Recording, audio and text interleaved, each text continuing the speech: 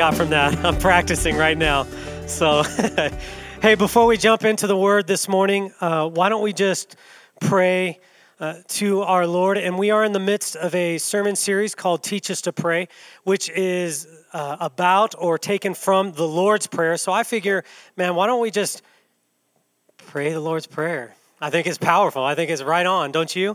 So why don't you guys why don't you put it up there and we'll go ahead and pray together. Let's begin. Our Father, who art in heaven, hallowed be thy name. Thy kingdom come, thy will be done, on earth as it is in heaven.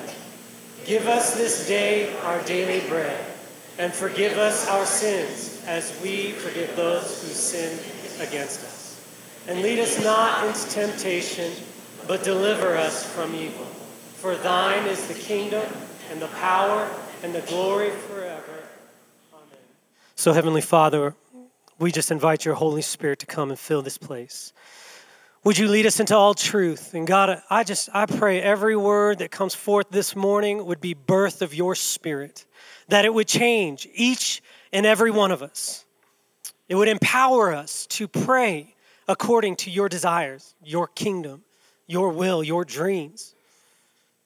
It would equip us to live lives as sons and daughters. And Father, I pray that your truth would bring freedom. In Jesus' name, amen. So like I said, we are in the midst of a series called Teach Us to Pray. And as I was kind of reviewing some of the notes on that, I thought it might be really good for us just to take a moment and kind of deal with the purpose behind this sermon series. And I just want to read to you what we have written in our notes. It says, to help Antioch Church manifest the kingdom. So our Father who art in heaven, hallowed be thy name. Thy kingdom come. So to help the Antioch Church manifest the kingdom by growing in our prayer lives as sons and daughters and working together to build a vibrant prayer culture in Antioch and beyond. We just felt this sermon series started on the heels of the 21-day fast where we were fasting and praying. And yes, it's been a long series, but that's because we want to do more than just superficially touch on the concept of prayer. How many of you know that the concept of prayer is one of the most foundational aspects and expressions of the Christian life? We must become a people of prayer. Ian Bounds says this. He says, nothing is accomplished but by prayer. Leonard Ravenhill says that revival comes by prayer. It's sustained by prayer and ends from a lack of prayer. So we must become a people of prayer. And so as the disciples asked Jesus, teach us to pray, we're here this morning asking him, God, teach us to pray. Grow us and disciple us in our sonship, that we might manifest your kingdom through prayer, amen? So some of the objectives, I believe Jesus teaches us one of the most effective and comprehensive ways of prayer in this model that we call today the Lord's Prayer. We understand that praying the Lord's Prayer can activate greater spiritual passion, purpose, and power in both the believer and in the body. That's what prayer does. And I believe that's what the form of the Lord's Prayer can give us access to when we learn how to pray. So we're going to pray that, and we're going to dive into that today. A couple of Sundays ago, Jonathan began the portion of the Lord's Prayer, give us this day our daily bread, honing in on the truth that this prayer, give us this day our daily bread, is a prayer of dependence. It's saying, God, today I need you. I'm not dependent on my paycheck. I'm not dependent on a particular worship song that touches my soul and my emotions. Jesus, I need you. Even as we sang that song today, Lord, we need you. Our one defense, our righteousness, Lord, we need you. He's our sustenance and he's our source. Pastor Jade followed up the following Sunday with the second part to give us this day our daily bread by centering in on this understanding of the truth that this prayer is a prayer of trusting submission to God.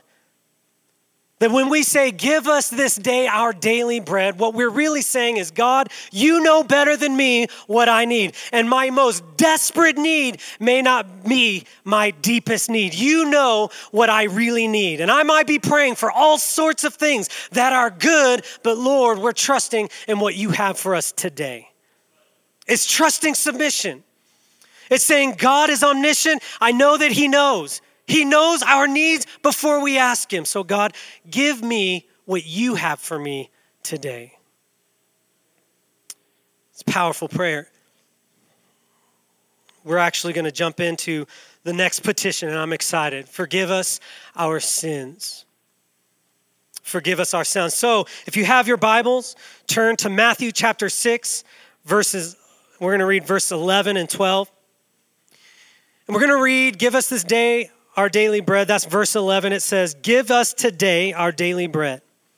Verse 12, and forgive us our debts as we also have forgiven our debtors. I went ahead and said, let's go ahead and read this together, because even though the verse numbers split them, the actual text considers this a single phrase. Give us this day our daily bread, and forgive us our sins as we forgive those who have sinned against us, or our debts and our debtors. My hope today is really simply to kind of bring a refoundationing to our understanding of forgiveness. And particularly our forgiveness as we receive it from the Lord. Now, it's a very difficult thing to try to separate our forgiveness from the Lord and our forgiveness for those around us. However, as I was studying, there were some observations that I made that I think will help to equip us to pray and to pray God's perfect will in our lives. And so what I'd like to do is I'd like to just kind of set the foundation by diving into the definition of a couple of words, and then from there, just submitting to you some of these observations that I've made in my study. So let's dive into the word forgive. Both accounts of the Lord, there's two accounts of the Lord's Prayer in Scripture. There's the one found in Matthew chapter 6, but there's also another in Luke chapter 11. And in both passages, they use the same Greek word for forgive. Now, there is a lot of information on forgiveness. If you go, both secular and those within the church, there is a lot of books about forgiveness. And I'm not going to stand here and try to tell you that I know all there is to know about it. In fact, I find that I need to understand forgiveness more every day. I don't know about you, but it's like I realize with my children, and all the parents said amen, that I need to learn how to forgive today. So obviously I don't know it all, but there are a few things I think we can hone in on that will help us. The Greek word there is ephiemi. And I'm just going to read some of these definitions. It means to express the discharge or acquittal of a defendant, especially to remit the punishment where the guilty person is dealt with as if he were innocent. Now, I want to talk about forgiveness as it pertains to our relationship with our Heavenly Father. So what we read here, when we talk about forgiveness and we talk about God, we are talking about the fact that we are guilty.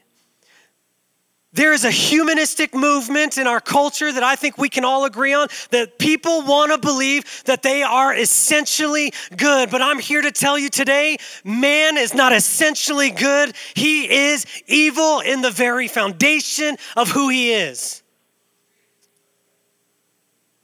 And so where the guilty person, that's us, is dealt with as if he were innocent. Meaning the punishment that was required by our sin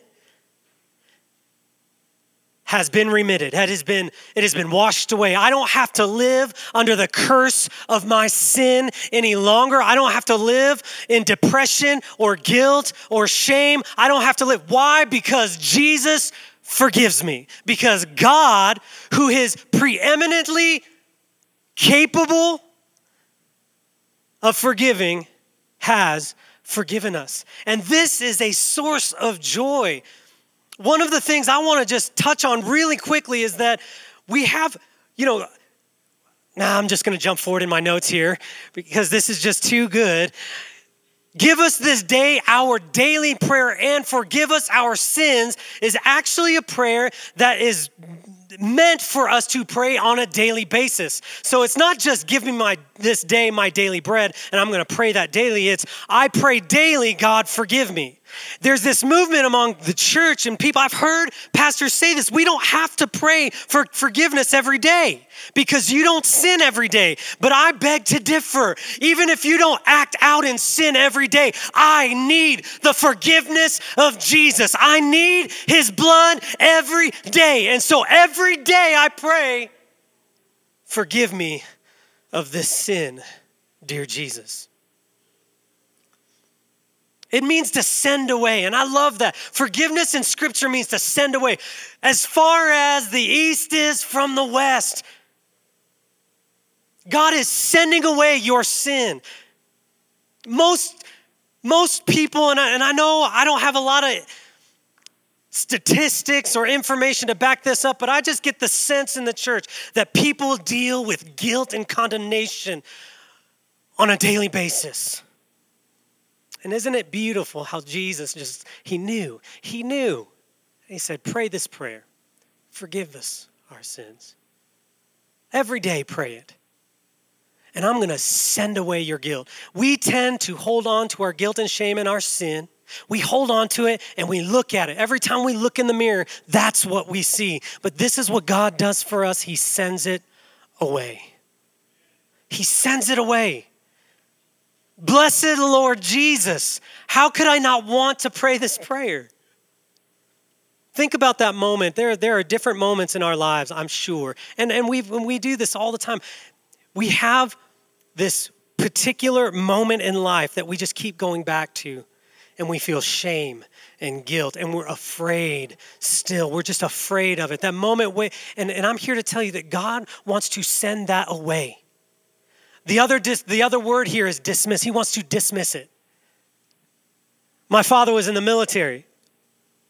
He'd look at me and my brother when we were fighting or whatever in the same room and be, you're dismissed. And you know what that meant? That meant get out. And that is what God is saying to us as our authority. And I believe that dismissing something is a prerogative of authority. So when we submit our lives to the authority of God, we give him the authority to dismiss our sin. But when we hold on to our sin, we effectively take back authority over our own lives. And yet, God desires to dismiss your sin. And not your sin only, not your mistake only, but the punishment attached with it. And listen, I just want to make this clear. Dismiss, I want to make this very clear. It means to send away as opposed to being dismissive. Feeling or showing that something is unworthy of consideration. And there's a part of me that wants to say, well, God looks at our sin and he says it's unworthy of consideration, but I don't think so. I think it means a lot. That's why he sent his son. There is a deep, deep repentance that must come up and well up within us that says, oh God, geez, there's this song. It's an old song and I'm not going to say who it was by because it's just funny. But he wrote this song and it just so touched my heart when I was in junior high. He says, do you still feel the nails every time I fail? Do you hear the crowd cry, crucify again? Oh, I know I've got to change because I know I'm causing you pain and I just can't bear the thought of hurting you.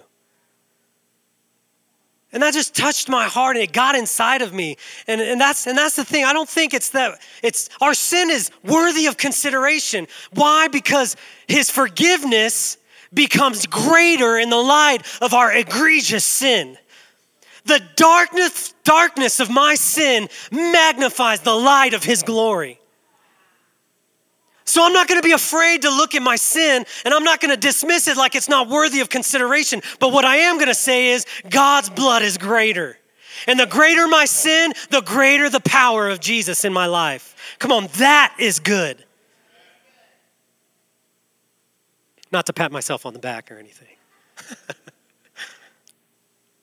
And finally, to forgive means to set free.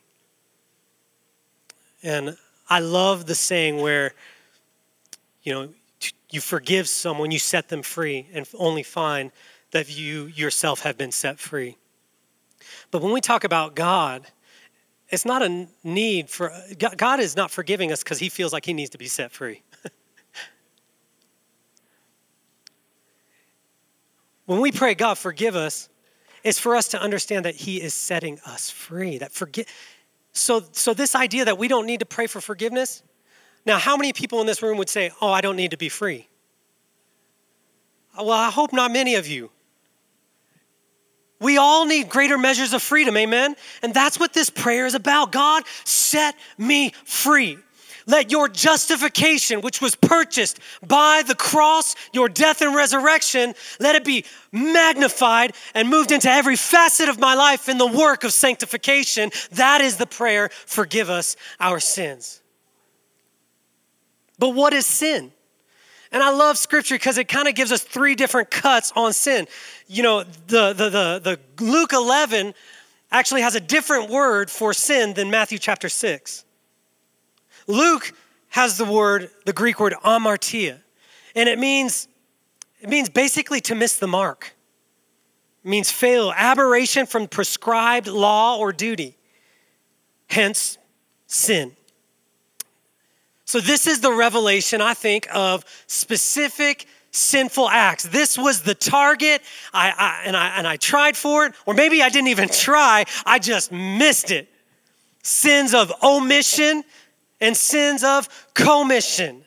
Sins where I do the things I know I ought not to do, and sins of the things that I know I ought to do that I don't do. But it has a deeper meaning.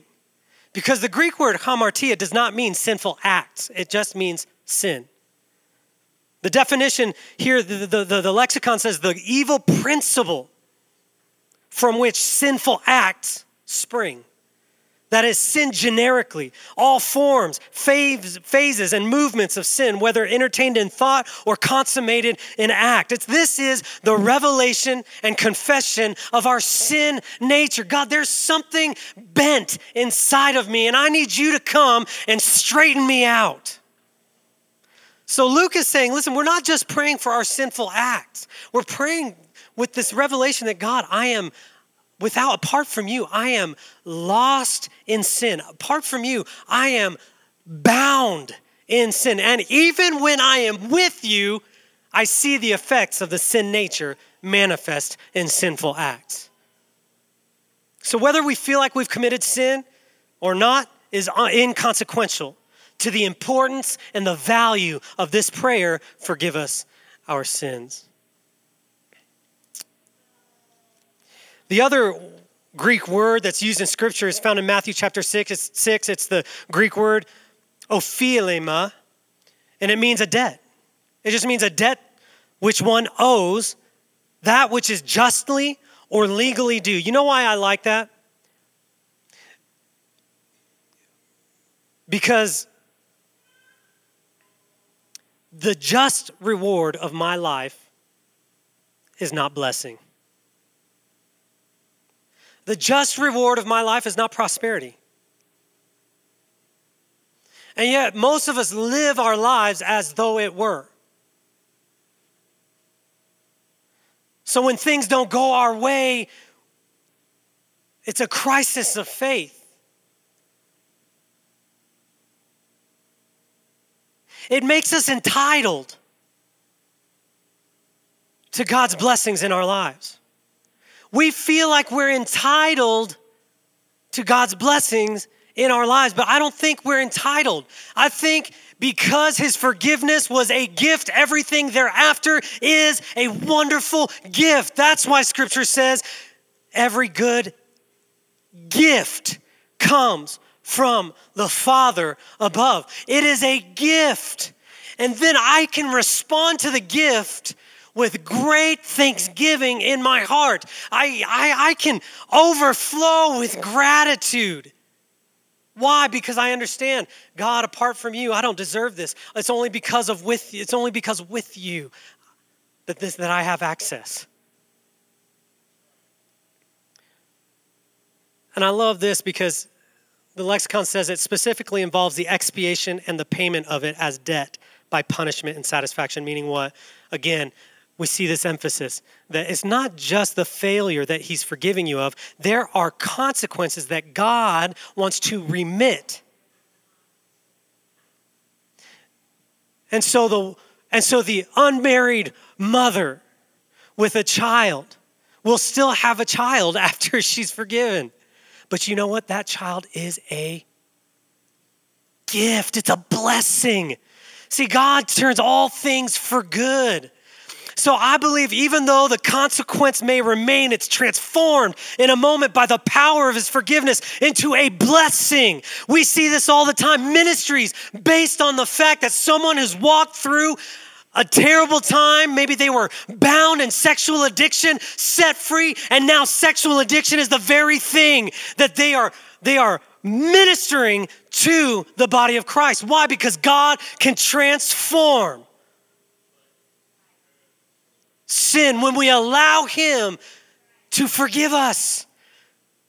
And so we should pray every day. I'm going to harp on this the rest of my time that I have with you. I'm going to say it again and again. Daily, we should pray, God, forgive us, transform us, set us free, and transform us. There's this beautiful illustration in a book by C.S. Lewis called The Great Divorce. And in it, there is a particular character who has this dragon or this lizard on his shoulder. And there's this angelic being trying to convince him, let go. Let me kill this sin issue.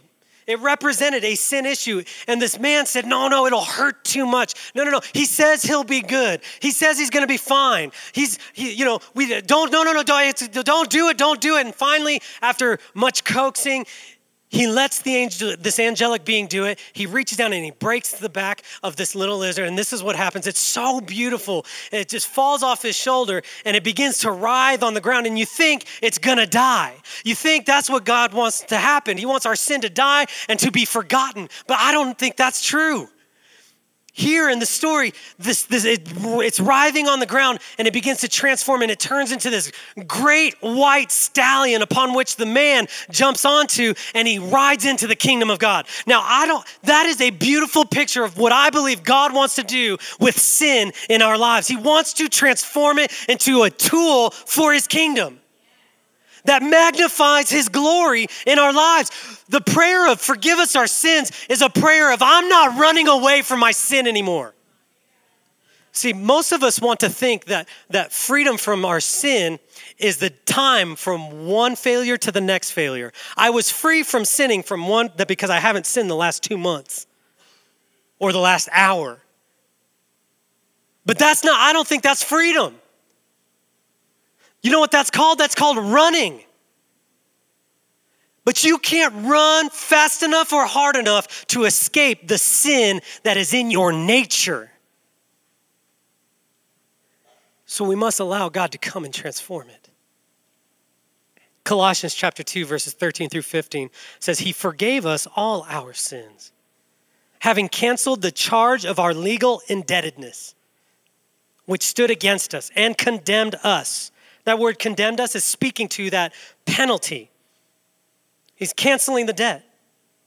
He has taken it away, nailing it to the cross, and having disarmed the powers and authorities, those who would exact punishment on us, having disarmed them, he has made a public spectacle of them, triumphing over them by the cross. Stop running from your sin and allow them to be triumphed over by the power of Christ. So those are the first two words, but there's a third word. I love the Lord's Prayer when we pray it in public settings, because when we start praying, what inevitably happens is we get to this portion of the verse And if we don't have a written version in front of us, this is what happens. Give us this day our daily bread, and forgive us our sins, trespass, debt, ends. As we trespass in debt.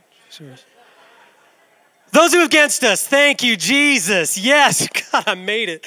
Woo! And it just cracks me up. I love it so much. I'm like, that's funny. Because we don't know what to say.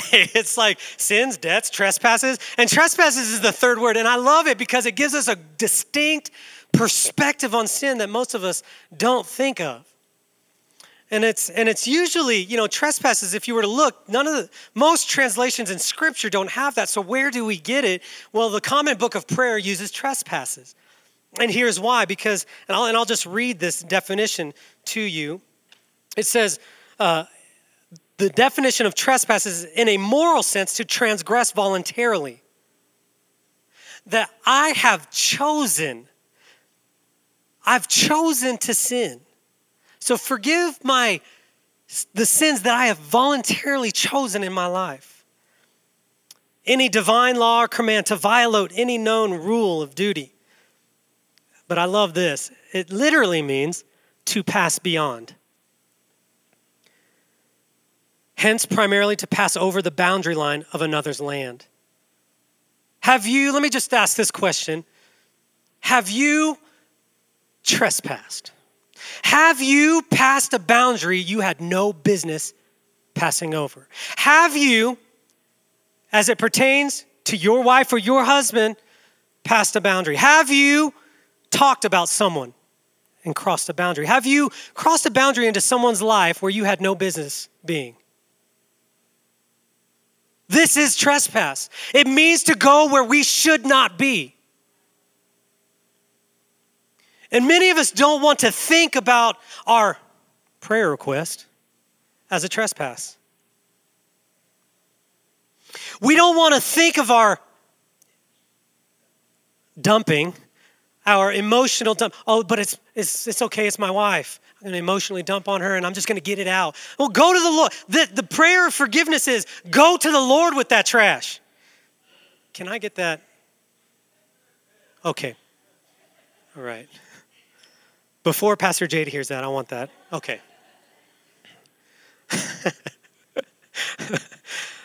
Listen, I think the Lord wants to be more a part of our lives than we give him credit for. If we need to dump, talk to the Father. You know why this is good? Because he's also their Father. I remember in my youthful zeal, I wanted to get married from the day, when I realized marriage was a thing, I was like, oh, that's for me. Hey, let's do this. My mom's like, you're 12. I said, okay, well, okay. But it never left me. And after and some of you guys know what I'm talking about, just the relational cycles that you go through. I was talking to the Lord after a recent parting of ways between me and this young lady of the Lord. I am the young adult pastor. That's probably why I'm using examples like these, but just bear with me because it's a good example. So I was talking to the Lord, and you guys, I was saying like, God, forgive me. Because I knew I had hurt this girl. And I was like, forgive me. God, please forgive me. I feel shame. I feel guilt. Now, I want you to just imagine whatever sin issue you want. I mean, it doesn't, whatever. But this, for me, it was just this finding my identity and value in girls. I was like, God, forgive me. Oh, I hurt this girl. And boy, you know what the Lord said? He said, son, you only want me to forgive you so you don't feel bad about it anymore. But you've hurt my daughter. And I just thought about like having a daughter and some dude walking in, hurting her, and then saying, please, sir, forgive me so I feel better. I would punch him in the throat. I mean,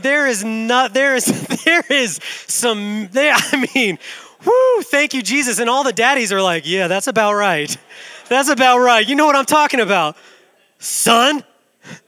And that's exactly what the Lord did for me. He was like, son, and it just clued me in on this perspective of sin. God wants to be a part of our process of forgiveness. Have you trespassed? Have you gossiped? Have you slandered? Have you spoken unbecomingly of someone? For whatever reason. That is a trespass. Now, those are some of the definitions, and hopefully we walk away. It's just a foundation. It's just a beginning place. And my prayer is that you'll walk from this place going, I want to learn more about this because it affects my life more than I had thought. Forgiveness is not just a one-time thing that I now walk away and forget. I'm just going to forget about it. No, it's a lifestyle. But now that we've talked a little bit about these words, forgiveness and sins, what I'd like to do is just close the service here with three observations I've made of this verse. Observation number one is the petition, forgive us our sins, is plural. It's forgive us our sins, our sins, not forgive me my sins. And I think that's very strategic on the Lord's part. And here's the reason why, because when we pray, forgive us our sins, when the corporate aspect and the plurality of that prayer is expressed to the Lord, what it does is it gives us a starting place that includes a personal forgiveness of sin. When I pray, forgive us our sins, there is inherently the prayer, forgive me of my sins. See, but the problem is when I make it, forgive me my sins, and I make that the starting place, I don't have to move beyond it. Forgive me of my sins is as far as I go. And I think Jesus is saying there is a solidarity to the people of God where we carry one another's burdens. We mourn with those who mourn. We rejoice with those who rejoice. And so when someone else sins, it's not us pointing our finger at them, but it's, dear God, I am an unclean man from a people who are unclean. Intercession comes from the place of this understanding. Compassion and empathy comes from this place. Forgive us our sins. We're together in this, God. I'm not alone. I'm not alone. Let me just speak this to you, Antioch Church. You're not alone. You're not alone in your shame, and you're not alone in your guilt. Forgive us our sin. And we cannot judge one another because we're all guilty. Because it's not your sin versus my sin. It's our sin. We see this in the example of our service last week. Great tragedy hits this nation. Sin abounds. And what do? We cry out to God and say, God, forgive us. We need you. We must get a hold of this. We have to reject the individualism of Western Christianity and begin to embrace the family of God. We must do it. Otherwise, we will never be a family. We'll be a collection of people who agree on some points about who God might be.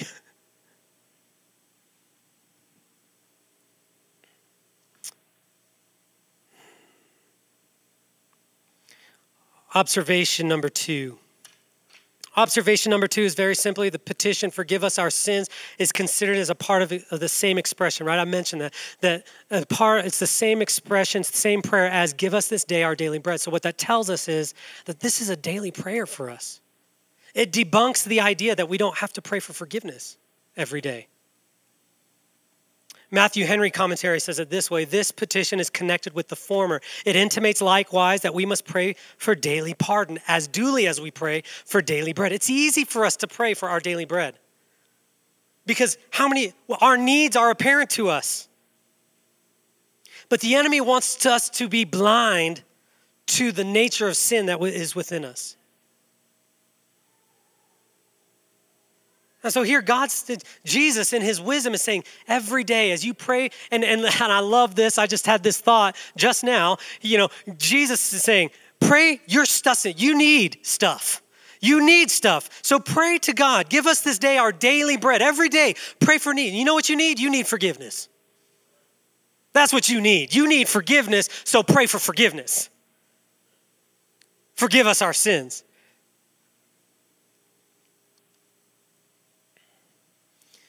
When looked at within the context of the Sermon on the Mount, this prayer was taught in a sermon called Sermon on the Mount, which spans at least 2 chapters in Matthew. And it begins in chapter 5 with what we call the Beatitudes. And the very first Beatitude is this. It says, "Blessed are the poor in spirit, for theirs is the kingdom of heaven." I think when we read "Forgive us our sins" within the context of Sermon on the Mount, we are seeing a reflection of this revelation that we are poor in spirit. And here's why. Because poor in spirit, there are 2 Greek words for poor in Greek. Wow. School of Redundancy University. Okay, there are 2 Greek words for poor. One called prokos, the other called penes. Penes means this, that I am poor, but I am working. I'm capable of working. And I would submit to you that most of our Christian lives, this is the measure of poor that we live in. Yes, God, I've sinned. Yes, God, I've failed. Yes, I'm poor, but Lord, I'm working. And we're trying to work our way into forgiveness. We're trying to work our way into this place where now I'm working my way into freedom. But the Greek word for poor that Jesus uses, prokos, actually indicates a helpless person. Someone who cannot help themselves. They are utterly powerless in the face of their circumstance to change it. And so Jesus is saying, those who are poor in spirit, that in our spirit we have this revelation that I can do nothing apart from him. I am sinful. And I think about blind Bartimaeus. He was prokos. He was blind. He was helpless. He could not help himself. All he could do was beg for people to help him.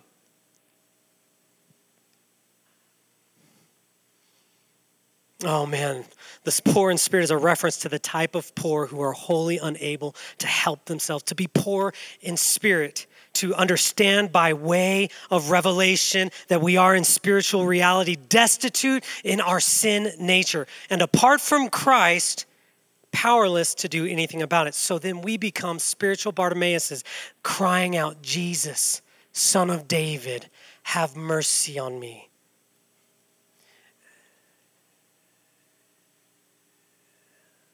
The daily prayer, "Forgive us our sins," then becomes this. It's to be understood in the fruit as the fruit of the spirit of poverty. I understand, I have this revelation, the spirit of poverty. God, forgive me my sins. Forgive us. It's the prayer of an abiding spirit in the power and presence of Jesus. Why? Because apart from him, I'm lost. But with him, I'm free. Forgive us our sins becomes the passionate prayer of a people rightly crying out, "Lord, we need you.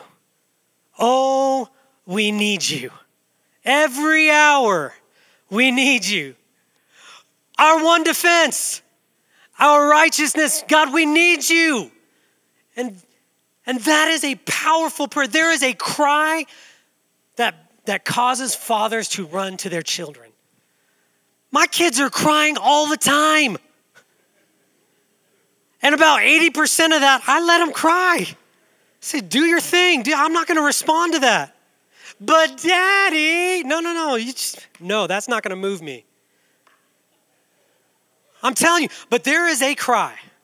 There is a cry that when I hear that cry, you know they need you. And it is like there is nothing going to keep me down. I've broken stuff just in my rush to go and see to my children. And I believe that's the cry that we're talking about. This deep, passionate cry from the revelation that apart from you, God, I am broken. I'm sinful. I'm ugly. I'm prideful. And I need you. Oh God, I need you. And here's the beauty of this prayer. the magnificent, beautiful joy of praying this prayer is this: that God's response is, you have me. Oh, you have me. Every hour you have me. I'll be your defense. I'll be your righteousness. Oh, you have me. And that's my third observation. My third observation is very simply this: the very purpose for which Jesus came was to be the sacrifice by which we can receive forgiveness. It's interesting to me, he's saying, he comes knowing I am here to pay the debt of your sin. So I want you to forgive. I want you to pray this prayer, forgive us our sin. What does that tell me but this? That God's greatest desire is to forgive us. That it's not something we have to work for. It's something that we receive. When we pray, I want to be close to the Lord. Where the Spirit of the Lord is, there is freedom. And I believe that's found in embracing his forgiveness. Forgive us our sins. My prayer for you today is that you would leave this place and you would say, God, forgive me of my sins. And in joy and in victory and in freedom, I receive your forgiveness. Because that's why Jesus came. The very one who's teaching us to pray, forgive us our sins, came to pay the debt of our sins. I almost hear this. I almost hear Jesus saying this. Do not make my work for nothing. Don't make my putting on of flesh and going to the cross and being crucified and jeered at and rejected and spit on. Don't make it as though it were nothing. I'm here to forgive you. I'm here to provide forgiveness for you. So pray this. Pray it every day. Forgive us our sins. Pray it because that's why I'm here. He wants us to be whole. He wants us to have sanctified lives. So every day pray, God, forgive us our sins. Amen? I'd like to end today, in the last 10 minutes.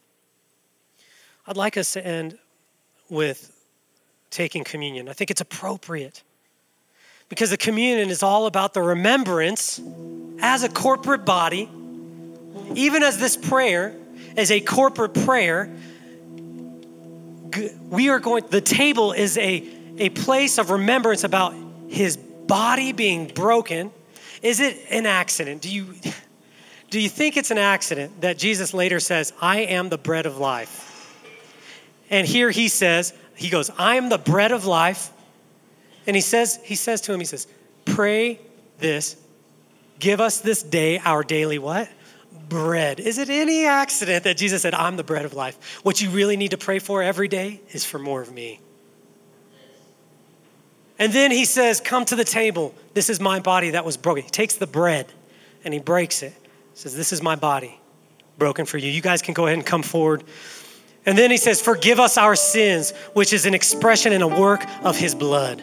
That's what the table is about. And I believe when we pray the Lord's Prayer, we are participating in the form of communion. We are. In a form of communion, we are participating with the work of Christ. I don't know where you're at in your journey.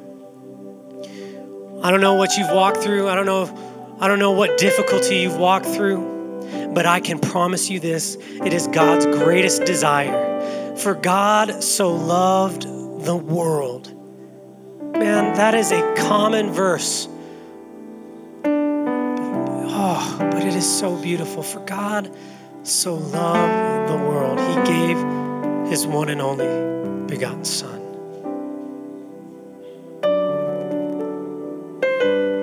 God wants to forgive you today.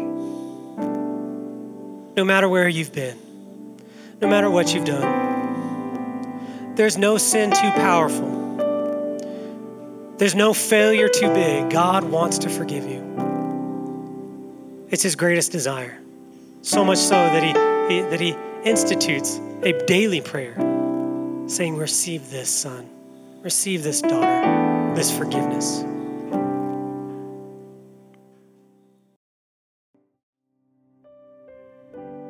As we go forth from this place, Lord, we just declare that we are a forgiven people. We're set free. The punishment has been remitted, renounced, sent away. Our debts and our trespasses, God, they're burned away in the fire of your love. I just pray a blessing on these people, on us as your people, to live lives of great joy and freedom because of this truth. In Jesus' name, amen. I want to thank you for being here this morning. And as I said at the beginning of this sermon, my greatest hope is that you would leave this place empowered, inspired, and equipped to pray this prayer, forgive us our sins.